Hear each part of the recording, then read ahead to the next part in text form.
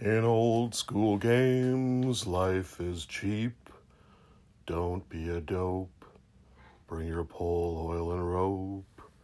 And try not to go down in a heap.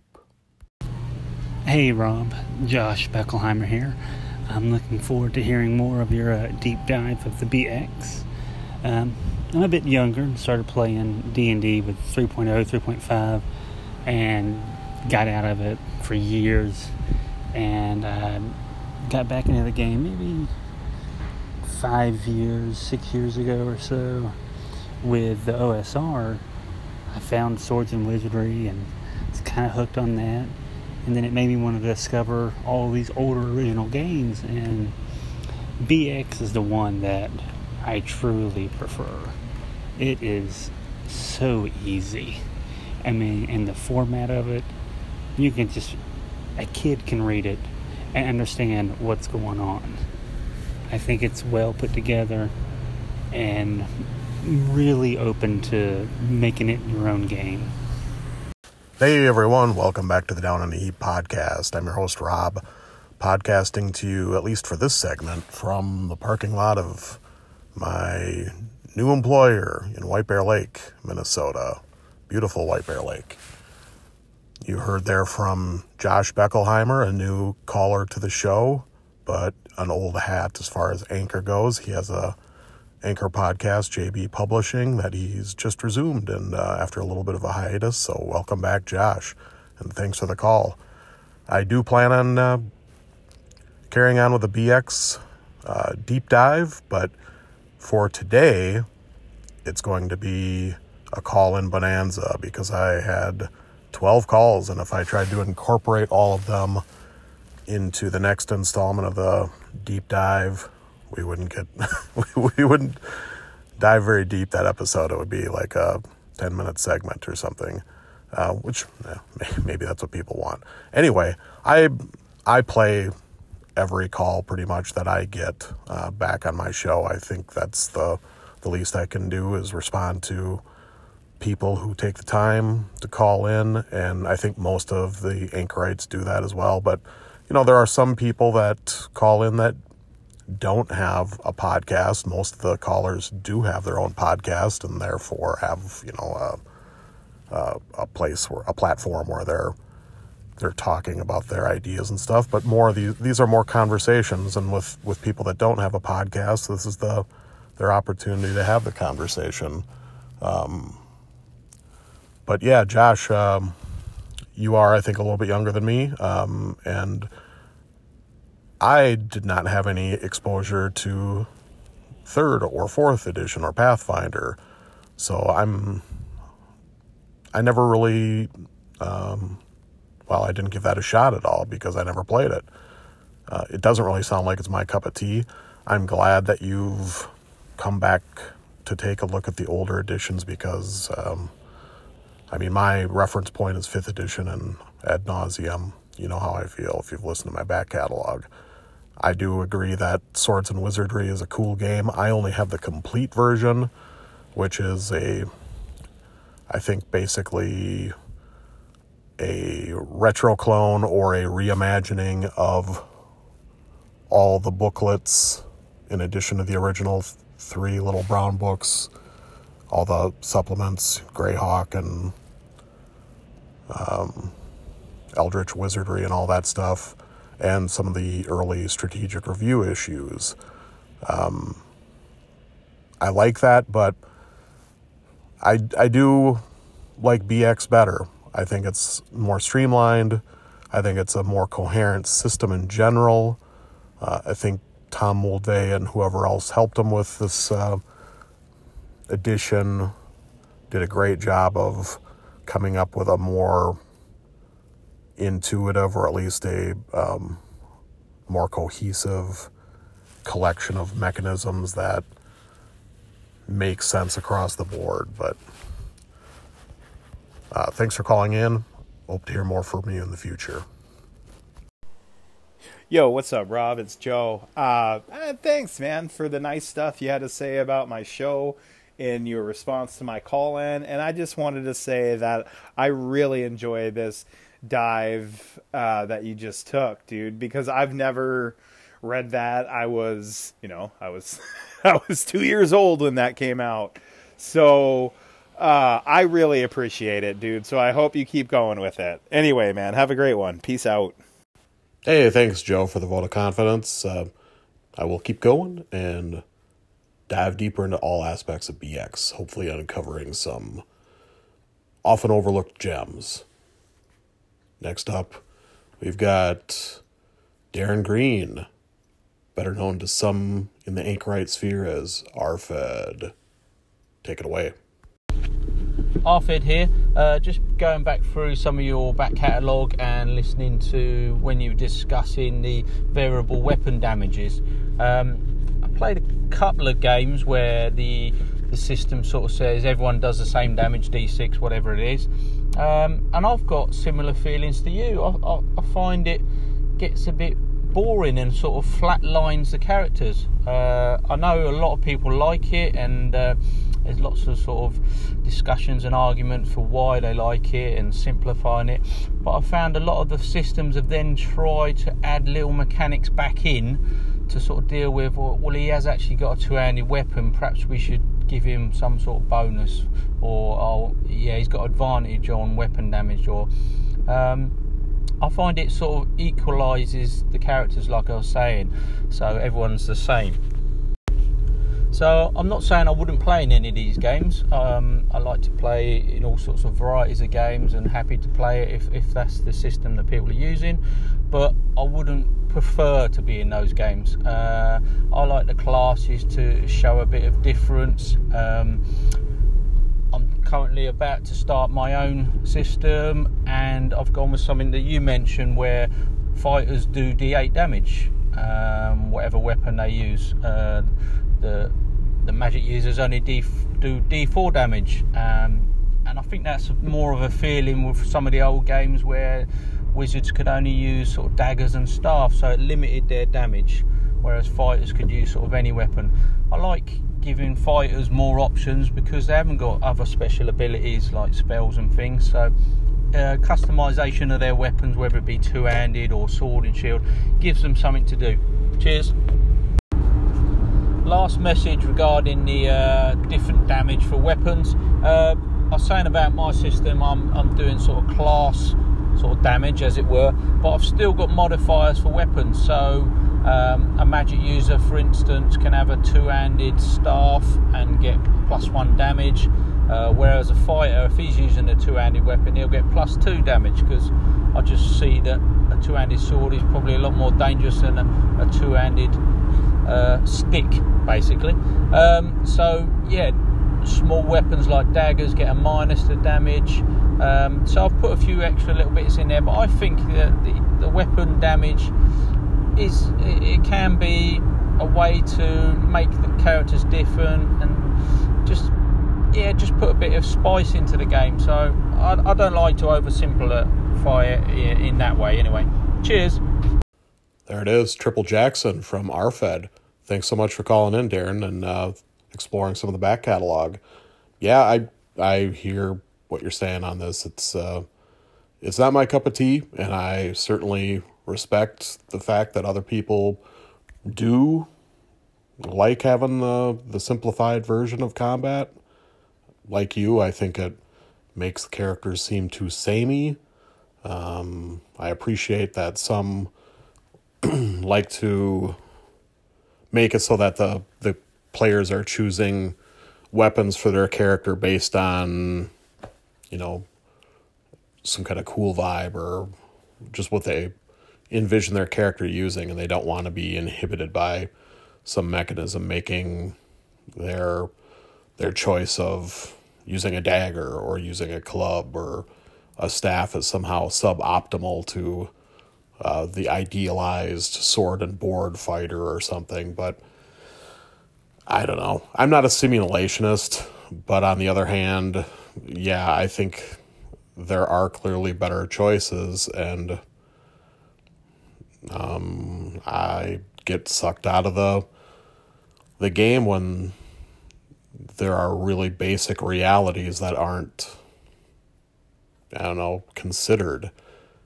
Clearly, there are some weapons that are better than others. As you point out, a two-handed sword is going to inflict more damage on someone than a stick, even a big stick.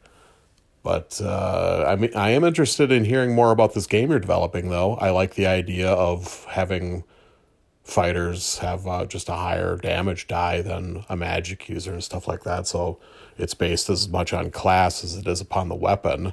So if you don't start a podcast of your own, hopefully we'll hear more about it on an episode of Spike Pit or something coming up. So thanks again for the calls. And now, moving on to Jason from Nerds RPG Variety Cast with some thoughts on Initiative. Hey, Jason here, Nerds RPG Variety Cast. Just listen to the first part of your deep dive, part 1. So Initiative, I think, real quick, I do think you're probably missing out by not making people go to tutors and paying to level up. Because like you say, you can have some interesting characters as their tutors, right? So think like Daredevil, he has Stick as his teacher. And you have that tension there and maybe missions and things. So there's some cool things there. As far as Initiative goes, I've been thinking about this some more. Now that we have all the fancy dice and all, why not do a dice chain in Initiative? You have, obviously, the fighter would have a higher die than you'd have different die for the different classes. And now with a modern dice chain, like a DCC style dice chain, you've got, 10 or 12 steps in the dice chain, something crazy like that. You can go D2, D4, D5, D6, D7, whatever. So you could have every, say, 4 levels, the characters go up, and you throw their dex bonus in there. But, so a wizard starts with a D2 or a D4 or D3, whatever. A thief or a cleric is next. A thief would be next, and then the fighter would be the top. So a fighter might start like a D8 for their initiative die, plus dex. And then every however many levels they go up, 1 die in the chain. That might be the way to do it. And that way, if a fighter rolls bad, they can still roll 1 initiative. But on their best day, a wizard's never going to beat a fighter on his best day. So I think that might do what you're looking for. Oh, I guess I rambled there a little bit, but the last thing I wanted to mention is I think the idea of having another player, especially a distracted player, track your initiative or whatever, is a great idea. I think that's a really awesome idea, especially in a face-to-face game. That might not work out so much on an online game, but in a face-to-face game or like in a game shop or something, the person always looking at the phone, say, hey, can you help me out, man? Can you do the initiative? That is gold right there. So, awesome. I'm about to work, so I'm going to have to listen to the main part of your episode after work.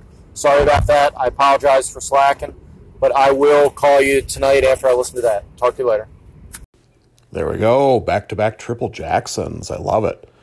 And Jason, I agree. I think there is some kind of lost opportunity by not delving into training and mentors and things like that. I think it could add some interesting aspects to the game. It would be a matter of just hammering all this stuff out. And, one of the things I think that would be ideal for is filling some between session play via email or text or however you go about it. If you have some kind of forum or, some kind of way that you're communicating with everybody in the group or even just separately with each person, that you have these interludes between sessions where you could explore some of their interactions with an organization they're part of. If it's a cleric, the religion that they're part of, a guild or whatever that they're working with to receive training and becoming an operative or agent for or something. There's a lot of meat on the bone there. It's all a matter of trying to get player buy-in in it, and The other part, I think, is that you don't want it maybe taking away so much from table time. I think it could be something that's really interesting as a one-on-one exchange between the DM and that player, but it might not be so interesting to the other players hearing about other people's training procedures and interactions and stuff. But yeah, something I'm going to have to think about as well. Initiative, I'm totally on board with the idea of if you are going to differentiate between classes or experience levels and things like that, if that's going to have an impact on initiative, I really like the idea of the dice chain rather than simple bonuses. For the fact that, as you point out, if you're using a die, there's still that range of possibilities at the low end. You start awarding bonuses, and you're raising the floor and the probability curve, and eventually you get to the point where, unless the higher level warrior is facing another higher level monster or warrior, there's no chance that they can lose initiative. But if they're rolling a d12 and they're facing off against some lowly man-at-arms who's only rolling a d4, well, there's still a remote chance that something's going to happen and that man-at-arms gets the drop on them. I kind of like... Actually, I'm getting more and more into the concept of a dice chain rather than pluses and minuses to die rolls for that reason in a lot of regards. It just...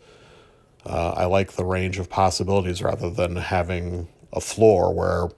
especially where bonuses start mattering more than the actual die roll. I get a little frustrated in systems where the bonus for having a high strength matters more than the actual weapon you're using or what level you are or whatever. What was the last thing Oh yeah, the idea of having a designated player tracking initiative for like an individual initiative and stuff, and potentially using someone that has a tendency to become distracted or disengage a little bit or look at their phone, all that, and choosing that person as the initiative tracker to try and reel them back into the action at the table. I'm glad you like that idea, and I'm kind of eager to try it. If you do, or if anyone else tries that, let me know if it worked. Let me know if it helped re-engage that player. I don't know. I should do a whole episode on phones and and just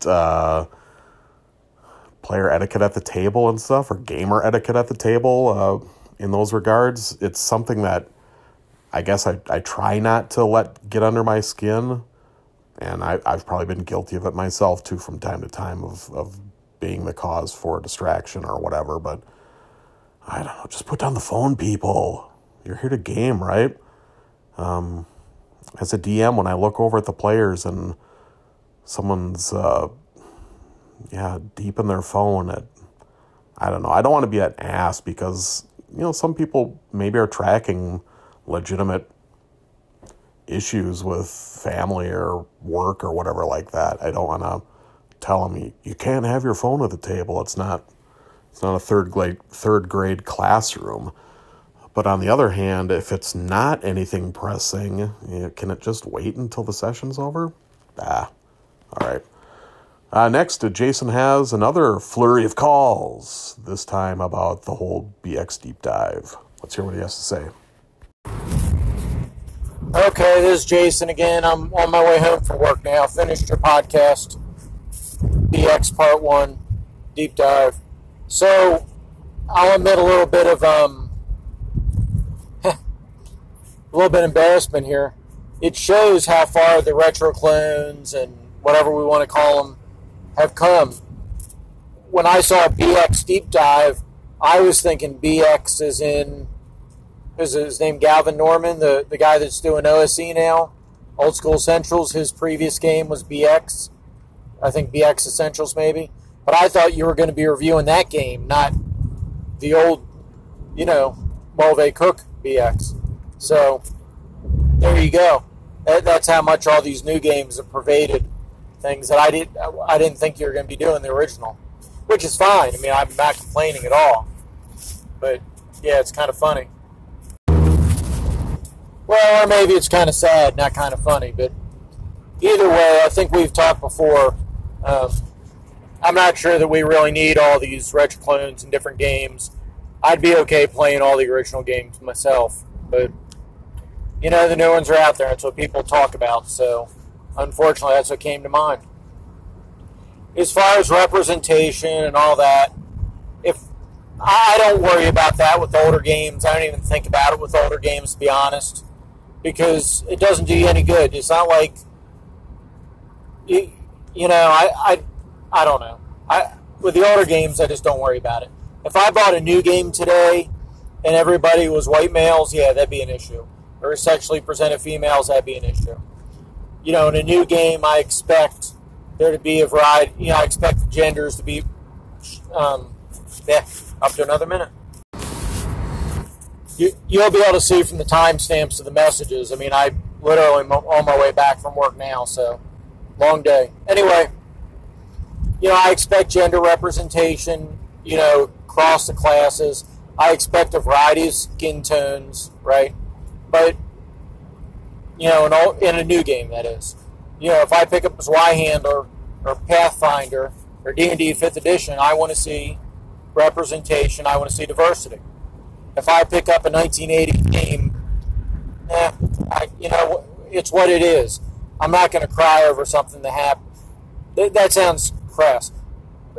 I do care about those things, but I'm not going to choose a 1980 game or not choose a 1980 game because of that, personally.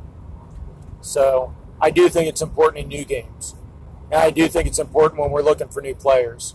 So it is a discussion that could be had. Anyhow, I'm sure I could have done all that much more concisely. And if you just want to summarize all this and not play my voicemails, you sure won't hurt my feelings. So thank you for suffering through them. And thank you for putting out the episode. And I look forward to the next part in the series. So take care. Hey, thanks, Jason, for all the thought you've put into my various podcasts here and stuff, and taking the time to reply. It's good to hear. I like hearing that people are interested in the stuff I'm putting out there, and I do think it's hilarious that we've come so far with retro clones and stuff that when you say BX, you're not even really sure if you're talking all right, original BX or BX Essentials, and that's maybe why Gavin Norman decided to rename it to Old School Essentials. And speak of the devil, those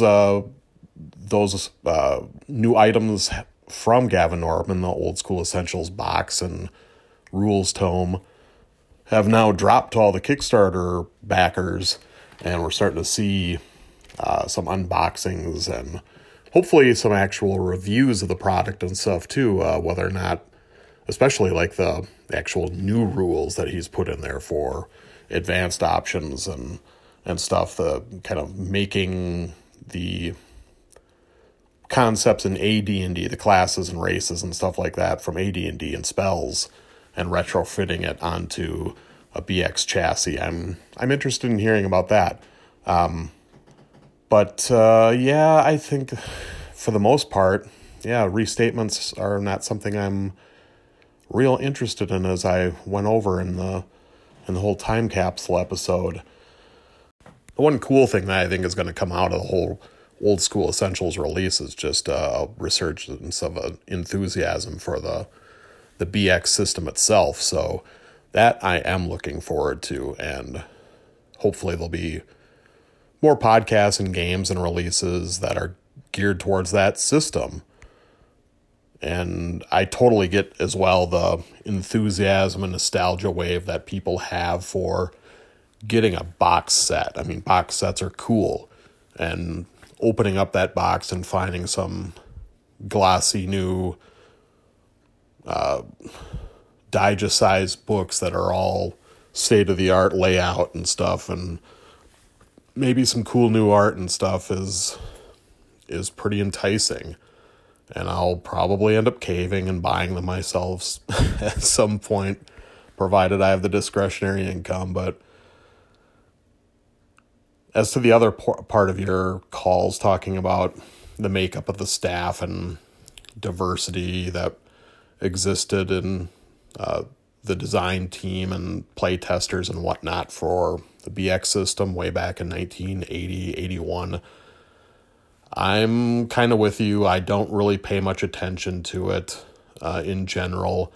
However, I do think that there's a segment of the gaming populace that seems to have this notion that these old games were all kind of,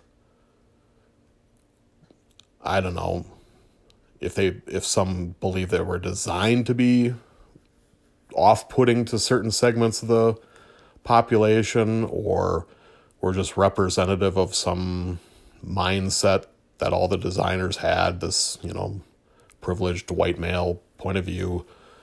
And I'm sure, if you parse it enough, you could probably find evidence of that.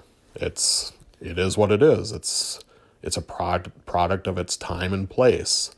In 1981, there was no real concern or awareness about having a diverse staff of contributors. It just, that kind of idea didn't really exist. At least not how I was exposed to it. And I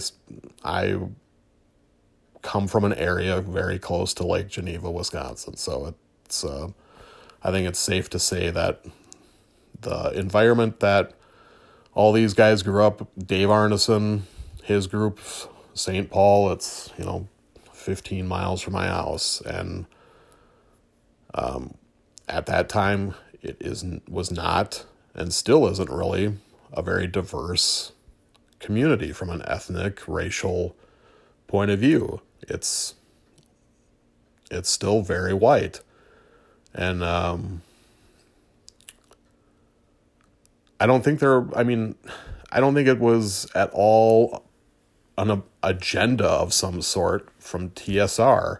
I think they were all pretty pragmatic, or at least hopeful developers and designers that wanted this thing to succeed and make money and become popular.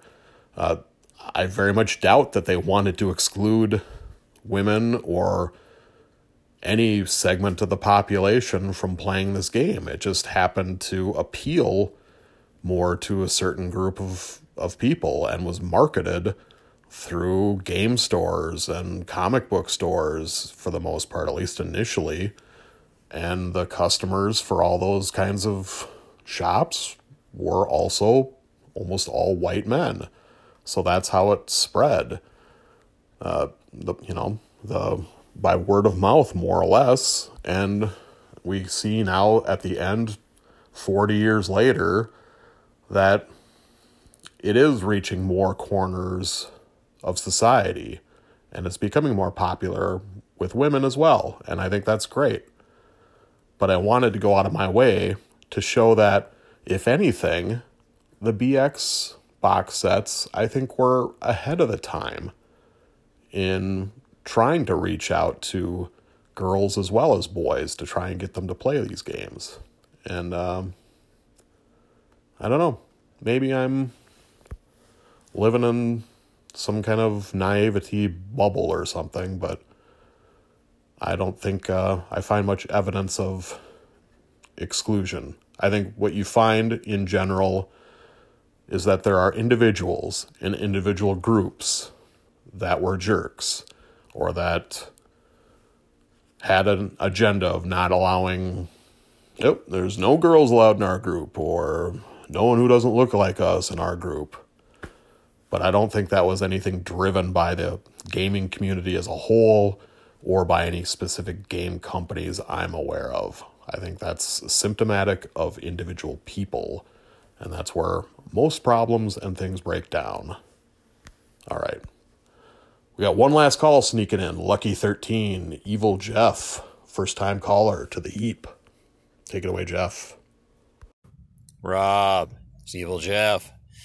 Finally getting to listen to your podcast here, and now that you're doing the deep dive into BX, definitely put that at the top of my list to listen to all the time.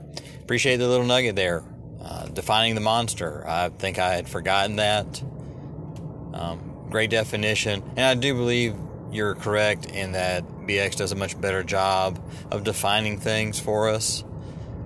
It really is a better instruction manual for how to roleplay and defining why, rather than some of the other things, especially the AD&D of the 1E time frame. All right, well, keep up the good work. So, what? No, that wasn't Froth. Get your ears checked. What is up, everybody? I'm Froth. Welcome back to the Thought Eater Podcast, Thought Eater blog. Or is it down in a heap? Who can say? Thanks for calling in, Jeff. I appreciate it, and a little jab at me. I agree wholeheartedly with you about your whole assessment there of BX. I think it is a easier system to learn off of. I think in general it's an easier system to work with. And this isn't to bash AD&D. I played a lot of first edition. I played a lot of second edition. I had a lot of fun with both those games. I just happen to think that BX is a better fit for me now. And monsters, I think that's an interesting description that they have. Anything from a humble merchant to a dragon is a monster. And I don't know, is that... I guess they don't even have to really be adversaries, do they? As they're defined. But it might be helpful to think of, anything that's not a player being a monster. But, I wonder, does that even mean henchmen are monsters? Better watch your back, that torchbearer bringing up the third rank. You might just toast your ass. All right, thanks, everyone, for calling in on the call-in bonanza. I don't think I ever had 13 calls before. Thanks for listening.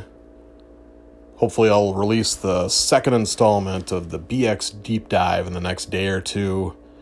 And until then, don't go down in a heap. Area,